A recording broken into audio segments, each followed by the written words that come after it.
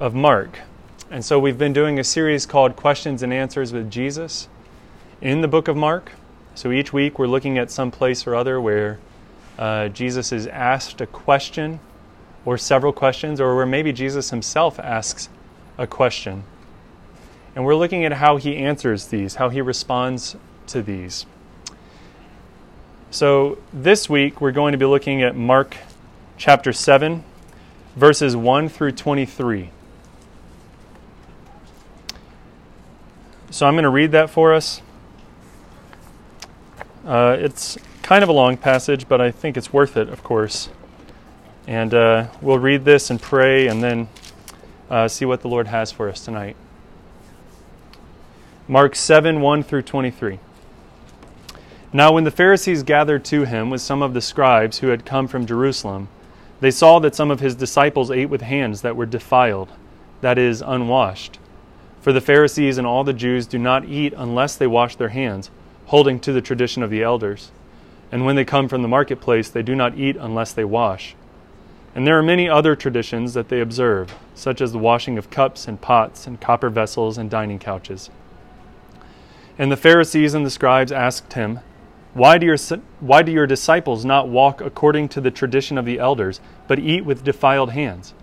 And he said to them, Well did Isaiah prophesy of you hypocrites, as it is written, This people honors me with their lips, but their heart is far from me. In vain do they worship me, teaching as doctrines the commandments of men. You leave the commandment of God and hold to the tradition of men. And he said to them, You have a fine way of rejecting the commandment of God in order to establish your tradition. For Moses said, Honor your father and your mother, and whoever reviles father or mother must surely die. But you say, If a man tells his father or his mother, Whatever you would have gained from me is Corban, that is, given to God, then you no longer permit him to do anything for his father or mother, thus making void the word of God by your tradition that you have handed down, and many such things you do.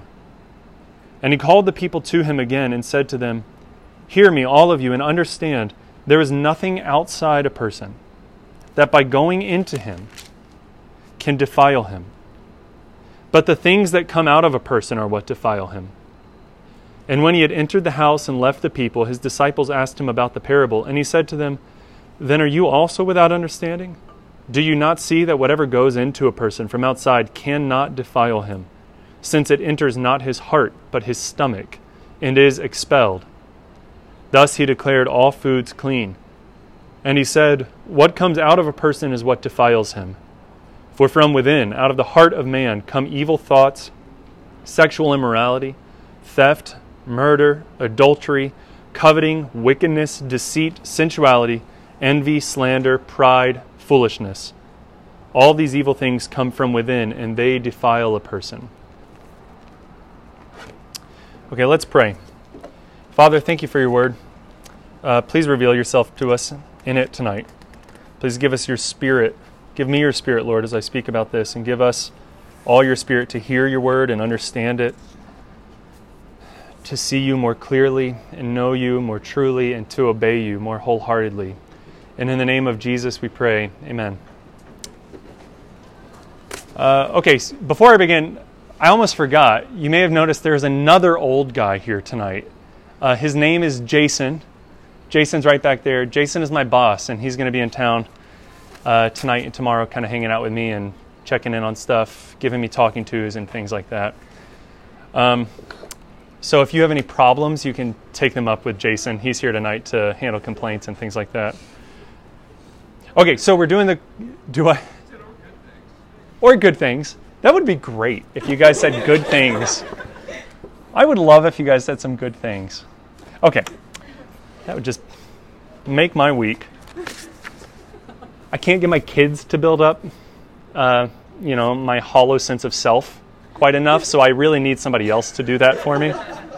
So please say something to him, and also make sure you relay it to me as well. In writing would be great. Okay, so like I said, we're talking about questions that have been asked to Jesus. Well, the question here that the Pharisees come and ask to Jesus is, why don't your disciples wash their hands? So we've had a lot of questions asked of Jesus so far this semester. This may seem like kind of the most like basic and straightforward in some ways. Like, why aren't they doing this really simple thing? And it might seem gross to us because of what we know about germs and stuff, but that's actually not at all what's going on here for the Pharisees. They're much more concerned with being ritually clean, not with germs, but with being ritually clean. So I think this gets us to two questions, and I'll kind of explain how it gets us there as we go on. But I think the two questions it answers for us that we have today are these. Is action or desire wrong? I know that's like a weird question, but I'll address that in just a second. The other question is this: how can I be holy? How can I be holy? Okay, so on this first one, is action or desire wrong? This was an actual question that was asked to me several times last year by some of you. And it was asked basically like this, in my own words, just to be clear. This wasn't exactly the wording, but is it wrong to do gay things or to be gay? And put that way and that straightforward, it seems probably like really harsh. I'm just trying to say what was asked of me, though. And I appreciate that question, actually, because I think the reason it was asked is because it's coming from people who really want to walk through that issue with other people, or maybe with themselves. They're trying to figure out what's going on. And I think that that's a much better approach, right? To kind of consider and think about what's behind action and what's in the heart, rather than just jumping to say that we know the Bible says this thing is wrong. But I think that question stops short. Why not ask that same question about any sin? Why not ask if any sin is wrong in its action or in the desire to do it? Why do we ask that question about other people's issues and not our own? We've got to think, was chewing out my roommate about dirty dishes a sin? Or is just generally being angry a sin? Was looking at porn yesterday a sin? Or is just generally being lustful a sin? Why don't we ask that question very often? So tonight I'm going to say that the more general question is this: what's wrong with me? Is it my actions or something else? What's wrong with me? Okay, so we've already talked about how the problem with us is sin. We've actually addressed that already this semester a couple of times. And I know you love to come out and be cheered up on a Tuesday night by talking about sin over and over again. But it's important that we address this. Okay, so we've already addressed this. We've said the problem with people is sin. The problem in the world is sin in individuals' hearts. But Jesus takes us deeper in this passage than just saying that that's the problem. We already know that's what's wrong with us. But now we get to see the extent of it. So in this passage, Jesus is with his disciples, like I said, and his disciples apparently don't do this hand washing that the Pharisees do.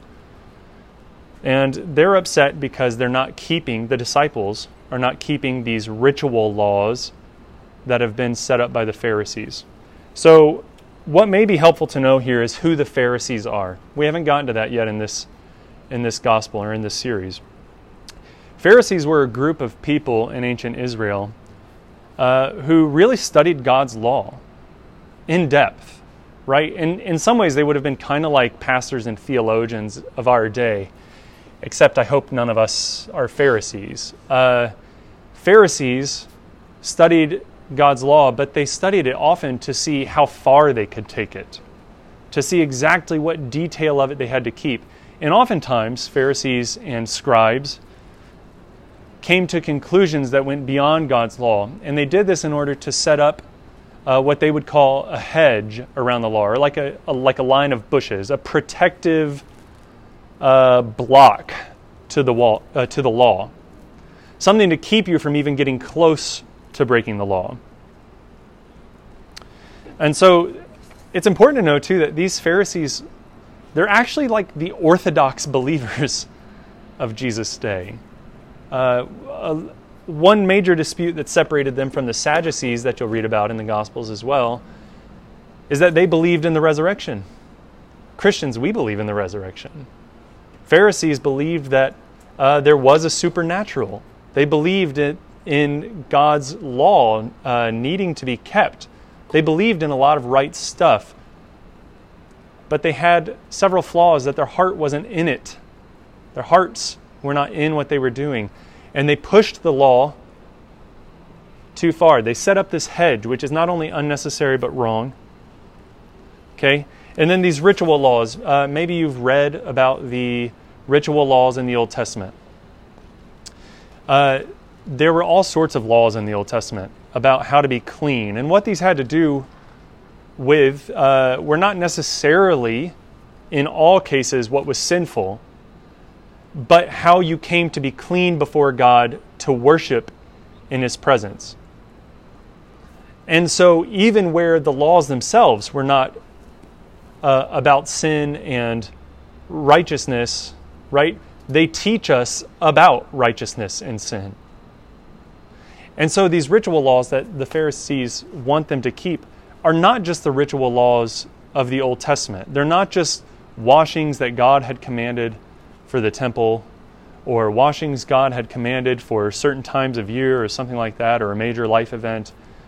They're one of these extra things, one of these traditions that the Pharisees have put on God's law in order to help, big air quotes there, help God's people not break His laws. Okay, so the Pharisees come to Jesus and ask, why aren't your disciples doing what our tradition teaches? And Jesus responds to the Pharisees, it's kind of twofold. First, He basically says, because your tradition is wrong. Your tradition's wrong. And we could say a lot more about that if we had time. I don't think any of us want to sit here for like an hour tonight. And then second, He says, your problem is that your heart is far from me. You're hypocrites. Your heart's not in it. You don't love me. You don't love God. Okay, so the problem really is the heart. That's what Jesus is driving them at. We could say more, like I said, about verses 1 through 13. But what I really want us to see is that the problem is about the heart. And that's what Jesus gets at with the Pharisees here. And so Jesus keeps explaining to the crowd in verse 15. He actually goes on to answer the question that the Pharisees asked. Kind of, although they were asking the wrong question. And He says, there is nothing outside a person that by going into him can defile him. But the things that come out of a person are what defile him. Okay, and then His disciples come and ask Him what this means. And He's surprised that they don't seem to get it. Right? So He explains more. Do you not see that whatever goes into a person from outside cannot defile him, since it enters his mouth, since it enters not his heart but his stomach and is expelled? But what comes out of a person is what defiles him. For from within, out of the heart of man, come evil thoughts, sexual immorality, and on and on. All these bad things that He lists, all these bad things that we experience and do. Okay, so we've arrived. This is the point of what we're getting at. The problem between us and God is not the food we eat or the things we drink or the fabric our clothes are made of. All those Old Testament laws were designed to teach us that we are the problem. They are visible representations to us of sin, of how our sin has dirtied us, defiled us, made us unclean and unacceptable to God. Now, you may know, and we're not going to spend a ton of time explaining this tonight, but you may know that we don't practice those Old Testament laws anymore because Christ has fulfilled them. And we could go on with an explanation of that, but I'll leave it there for tonight. But we don't practice the Old Testament laws anymore because they've already served their purpose in showing us how wrong and how sad and sick and gross we are to God. Okay, so there is something terribly wrong with us, but it's not the things we consume. And look, it's not even just the things that come out of us either. Jesus says they defile you. The things that come out of you defile you, but where do they come from? The things that defile you come from your heart. They come out from you. The problem is that we have wicked hearts. If you're a Christian, have you ever wondered why you just keep sinning? Have you ever been frustrated by that? Jesus says our sins come from our hearts. That gets more complicated for Christians, but I'll keep on this line of thought for now. Have you ever heard someone who was just kind of trying to be nice about somebody else say, well, God sees their heart. God sees her heart. God sees his heart. He knows what they mean or how they feel toward him or something. Well, actually, the problem is that God sees our hearts.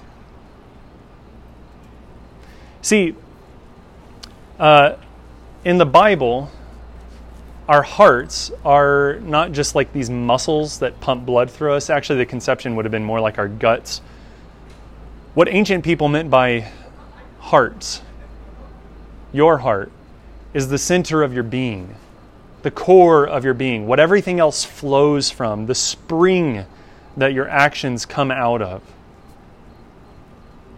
It's what drives you. It's what you value. It's at the center and core of your being. So when we say God looks at our hearts, we should take that to heart. That's a serious thing. The things we do aren't unrelated to our hearts. The things we do come directly from our hearts. You don't get salt water from a mountain river. Have you guys ever been up to like Panther Falls or somewhere? The water is clear, and I wouldn't drink it because of the trash, but the water itself, like if you just cup some in your hands, it's clear and cold. It looks like it should be drinkable at least. It's not salt water. Salt water will kill you if you drink it for a long time out in the heat. And you don't get bad water from a good spring. You don't get rotten fruit from a good tree. If you're getting rotten fruit, it means the tree is rotten. Something's wrong at the root of the tree.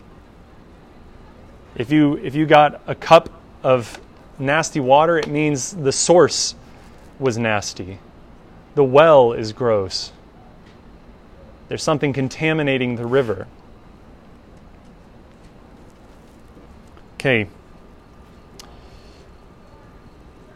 So if we think about this in terms of our own actions, that one time that you yelled in traffic is not your problem. I yell in traffic sometimes. That's not my big problem. I shouldn't have said that one time because I've done that more than once. If this is confession time, I've yelled many times, and it's not good. That comes from something, right? That one time you had sex with your girlfriend or boyfriend is not your main problem. Even acting on your sinful desires or not acting on your sinful desires is not the main issue. The bigger problem is actually just that you have those desires. It's that those actions are coming from inside of you. You are a bad person. I love saying that with a smile. When you reach into your bag of relationship tools, right, and pull out anger or screaming, it's not just because you're having a bad day. You responded with what you had. When you get hangry and tell off your roommates or your friends or the person standing in line in front of you, or for me, the person driving 10 miles under the speed limit, I never actually get to tell them off. I'm just in my car like thinking things.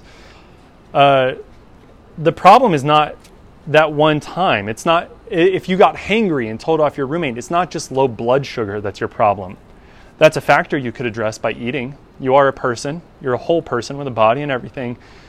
But that's not the issue. That's not the main issue. The anger is what you have in your heart for dealing with circumstances that you don't like. When you're met with a particular circumstance and you reach into yourself to respond to it What comes out shows you what you're made of. It shows you the type of heart that you have. Okay, we have bad hearts. You are bad people. Terrible. But wait, there's good news.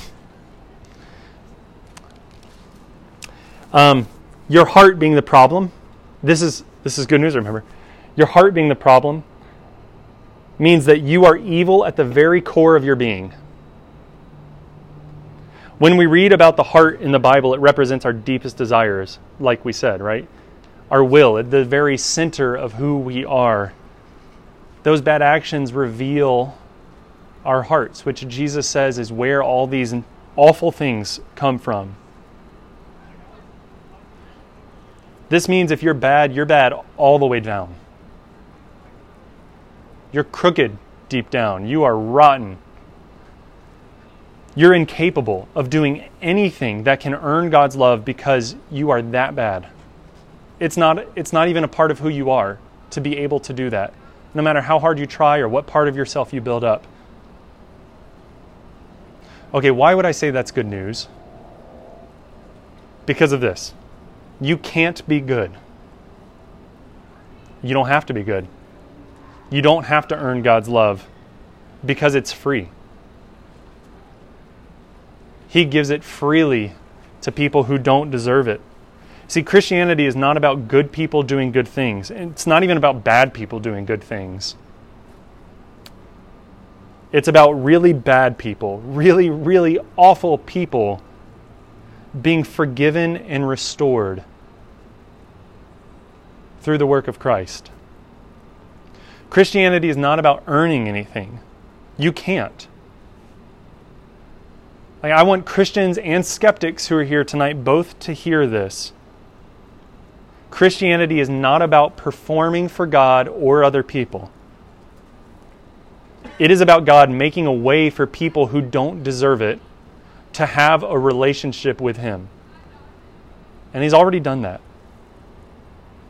So coming back to our question of what's wrong with me, and even that question about certain acts being sinful or the desire to do them, the problem is what we do and who we are. That question doesn't go far enough because it's both and more than what the question even asks. So what's wrong with me is that at the core of my being, I don't love God or want to obey God. I don't want to be in relationship with God. I'm just rotten. But the good news is this, that Jesus has died to take our sins on Himself. God has given His own Son to make us right with Him. We often use the word justification here at RUF, and I want you guys to remember that, which is why I repeat it like constantly. And I love to say that justification is not just as if I had never sinned, because that doesn't go far enough. Jesus' death on the cross did not only get us forgiveness for our sins. Even if we lump in future sins, that's not the sum total of justification. The sum total of justification is this, that as 2 Corinthians 5:7 says, our sins were put on Him. He became sin, so that we might become the righteousness of God in Him. It's not just our sins, but our sinfulness that Jesus has paid for. Christ has given us His own righteousness in place of our sinfulness. Not just acts, but everything, all of His good quality, all of His favor with the Father, He has placed it on us who don't deserve it. The cross was where our sins were paid for and where we received all that we need before God. Okay, so there's more good news about being a terrible person. And that brings us to our second question. How can I be holy? Okay, Well, first, because you're bad, behavior modification won't get you anywhere. It won't change you. See, these Pharisees, they want to change behavior. They want to work from the outside in. They think that by doing certain things, they can please God or be what they need to be with God. But that's not the case. Being a bad person down at our core means nothing's going to help that or change that. And here's actually the good news about that. It means that we don't have to keep man-made rules about Christianity. Jesus was setting free the people that he was speaking to when the Pharisees left. He says, you guys don't have to keep their ritual laws. That won't help you.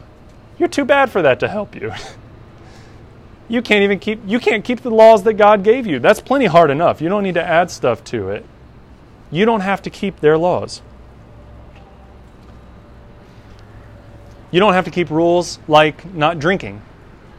I wanted to give an example of this. Alcohol has never defiled anybody. Plenty of people have defiled themselves with alcohol, but alcohol has never defiled anybody. Now, of course, Jesus is talking about ritual aspects of cleanliness. These Old Testament laws, certain types of meat people are not allowed to eat, and things like that.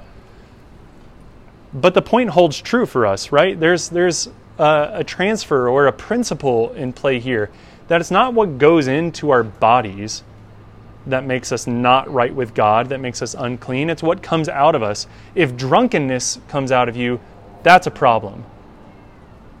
If alcohol goes into you, if beer goes into you, that's not a problem. I wanted to illustrate this to help us understand maybe a larger view of our relationship to the world around us and how we don't have to be afraid of it because it can't make us unclean once Jesus has made us clean. What if beer were the President of the United States? Just like a big old can of Budweiser plopped down in the Oval Office. Oh yeah, Aldo fan. Pretty much Dave Portnoy. So what would happen if beer is sitting in the Oval Office? Just a can of beer, a big frothy mug of beer, sitting in the Oval Office. You know what happens? Nothing. Nothing happens because beer is an inanimate object. And also this, it's not morally good or bad. Beer doesn't start wars. Beer doesn't commit adultery. Plenty of people have used it to do those things. Plenty of people have used it to get in fights and defile themselves with it. But we have to understand that there's nothing that going into us can defile us. We do that all on our own. So putting man-made laws on ourselves is not going to help. We can't work from the outside in. And that's good news because it means we're free from silly rules. Okay, really short caveat. You guys still can't drink because you've agreed not to by being at liberty. Most of you, anyway, are at liberty. So there, I said that. Okay. Second, why is this good news? Why is it good news that you're a bad person? Well, if you accept this, you can actually begin living a holy life by asking God to root your sin out of your heart and seeking to love Him in your actions instead of trying to impress Him with your actions. See, the Pharisees were doing a lot of stuff to keep the law, but they had not even come close to beginning to live a holy life because their hearts weren't in it. They had not turned in repentance to God. They had not sought forgiveness from God. They had not gone to God to give them everything that they need to be right with Him.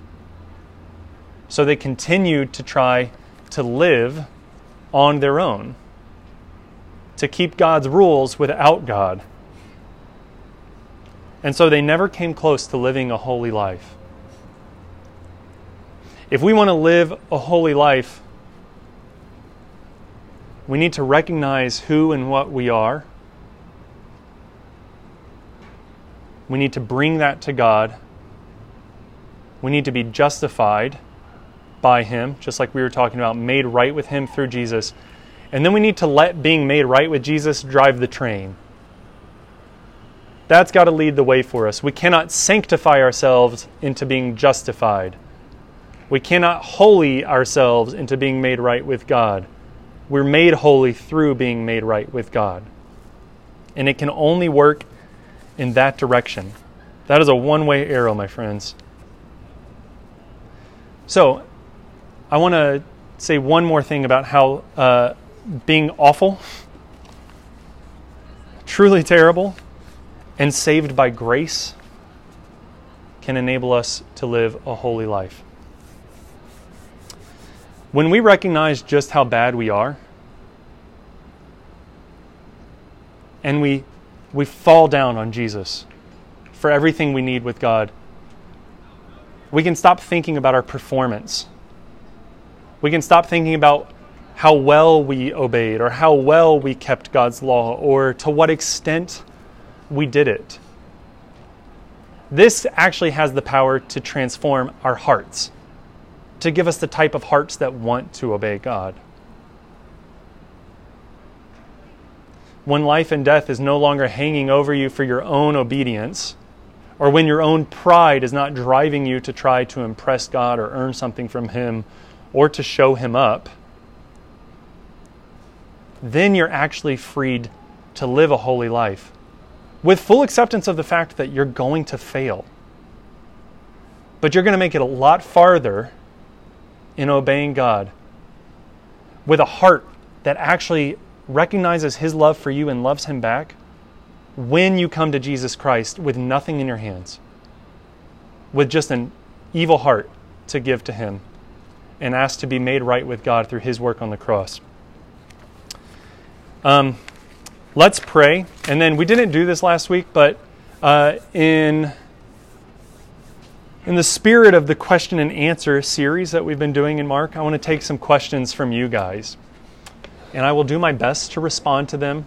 My answers will not be as good as Jesus' answers, but I will try. Let's pray, and then we'll take about 5 to 7 minutes for you guys to ask questions.